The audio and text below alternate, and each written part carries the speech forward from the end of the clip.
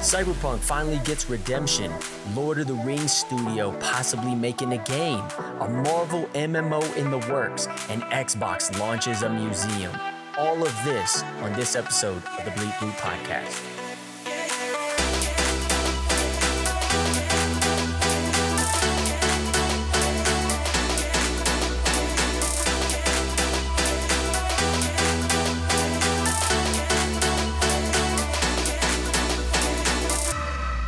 What's up, everybody? It is your guy Retro Lag back with another gaming headlines episode. Final week of November. 4 good stories. There wasn't a lot of news to cover. Most people are probably on vacations or covering a bunch of sales, which I could have did an episode about the sales, but you can find all that yourself. You don't need me for that. You want to hear those juicy headlines. Well, if you want to hear the juicy headlines, make sure you subscribe to the podcast. Tell your friends about it. Let's get right into this thing. This story comes from PC Gamer. CyberPunk 2077 rated very positive by new user reviews. Now, since it went on sale for half price in the Steam Autumn Sale, messy open world RPG Cyberpunk 2077 has been flooded with positive user reviews. It went from receiving 78 thumbs up on November 23rd to 2,882 of them on November 24th. And the day after, 5,589 positive reviews were posted. Now, the author of this story, Jody McGregor, goes on to say, from somebody that wrote in a review, quote, "Some relatively minor glitches here and there, but overall a compelling story in an immersive world," writes Bainelius in one of those recent reviews. Now, what I would say is I absolutely saw that when I looked on Steam. Cyberpunk has been a game that I've always kept my eye on ever since it released. I watched Carnage, big streamer, play it, played a bunch of playthroughs of it when it released, even with the glitches. I kept my ear to the street watching YouTube videos of updates that came out and those updates in comparison to console as well as PC. And I also looked at the Steam reviews for PC specifically. So it's always been a game that I've kept my eye on. When I saw the autumn sale, I had already been seeing that the reviews were still trending that it was very good. Then, with the price that it was, I was like, I'm going to just get it regardless because I know it's still getting better. And I think the goal was to get it where it should be. So when the DLC releases, it can be a quality game that the people deserved when it released.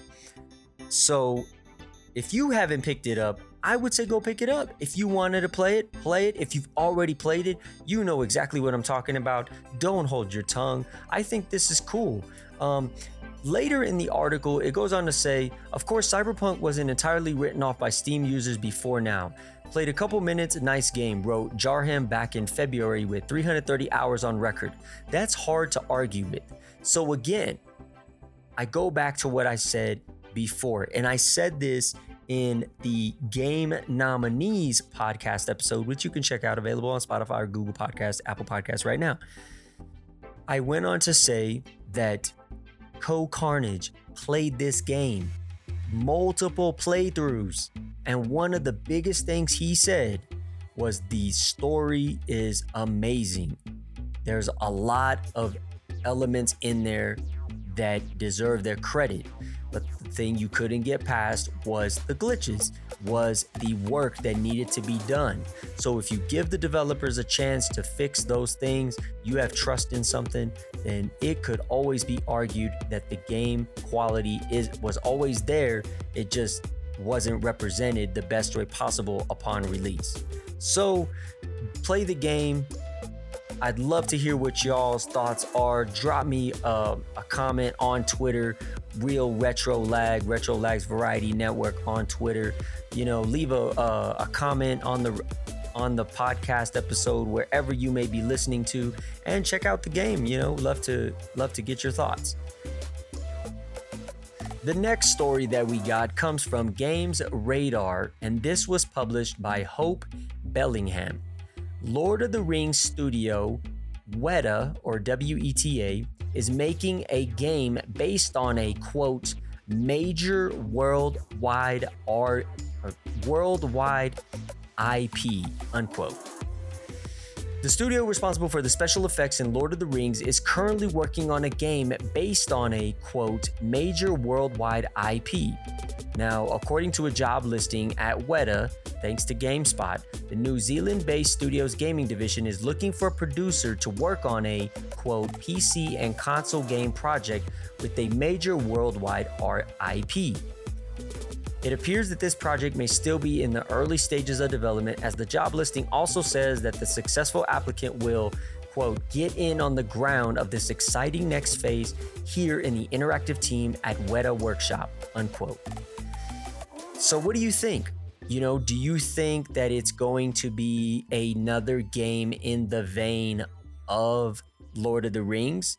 Considering that Lord of the Rings Golem, which was originally supposed to come out in 2019, now being delayed till 2022, do you think that it's going to go along them lines?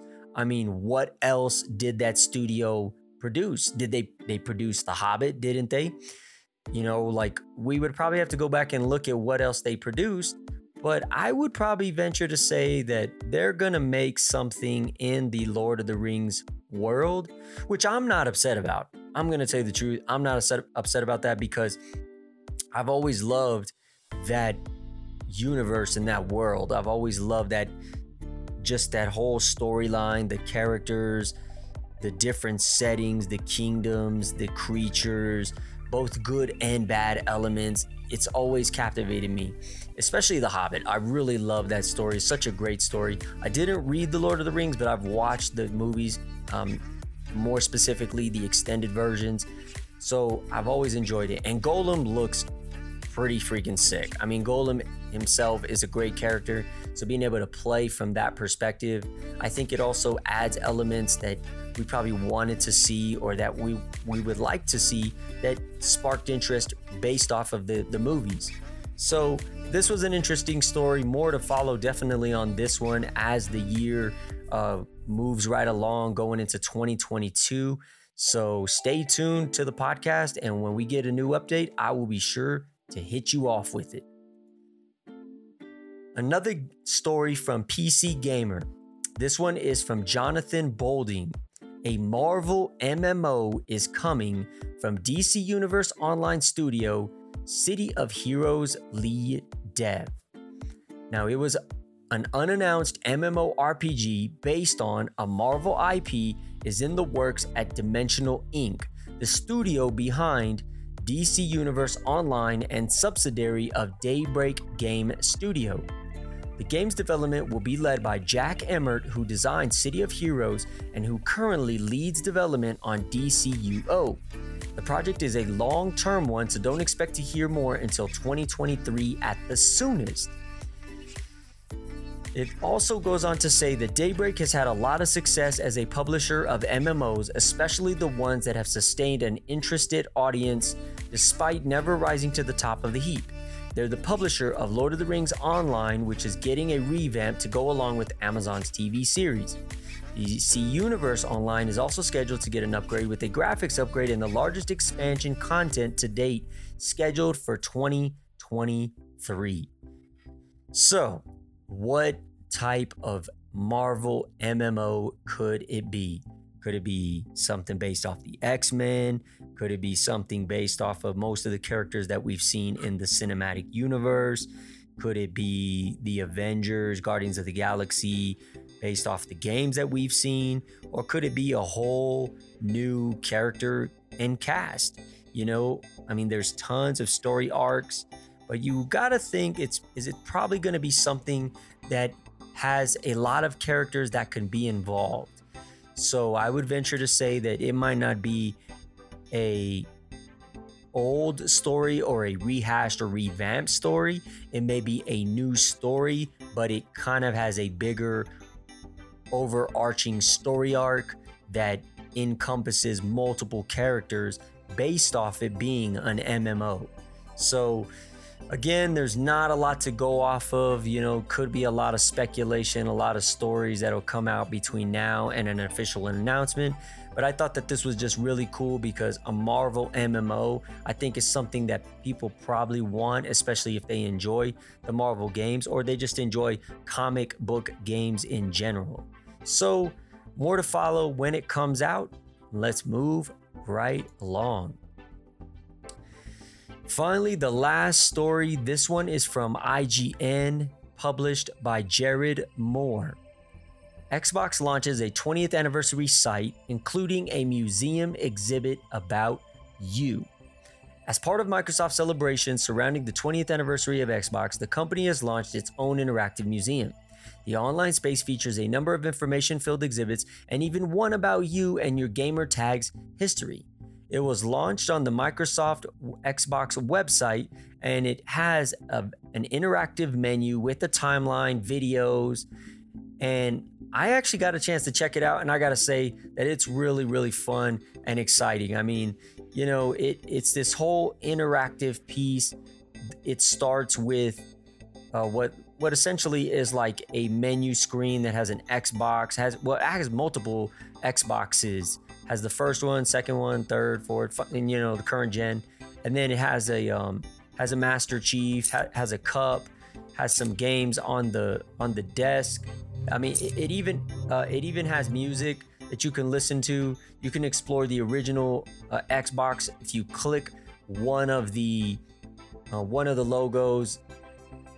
A splash window pops up, and it gives you this whole interactive experience where you can control a person. You can look at like videos. It's just this whole like immersive world, for Xbox, which just looks really cool.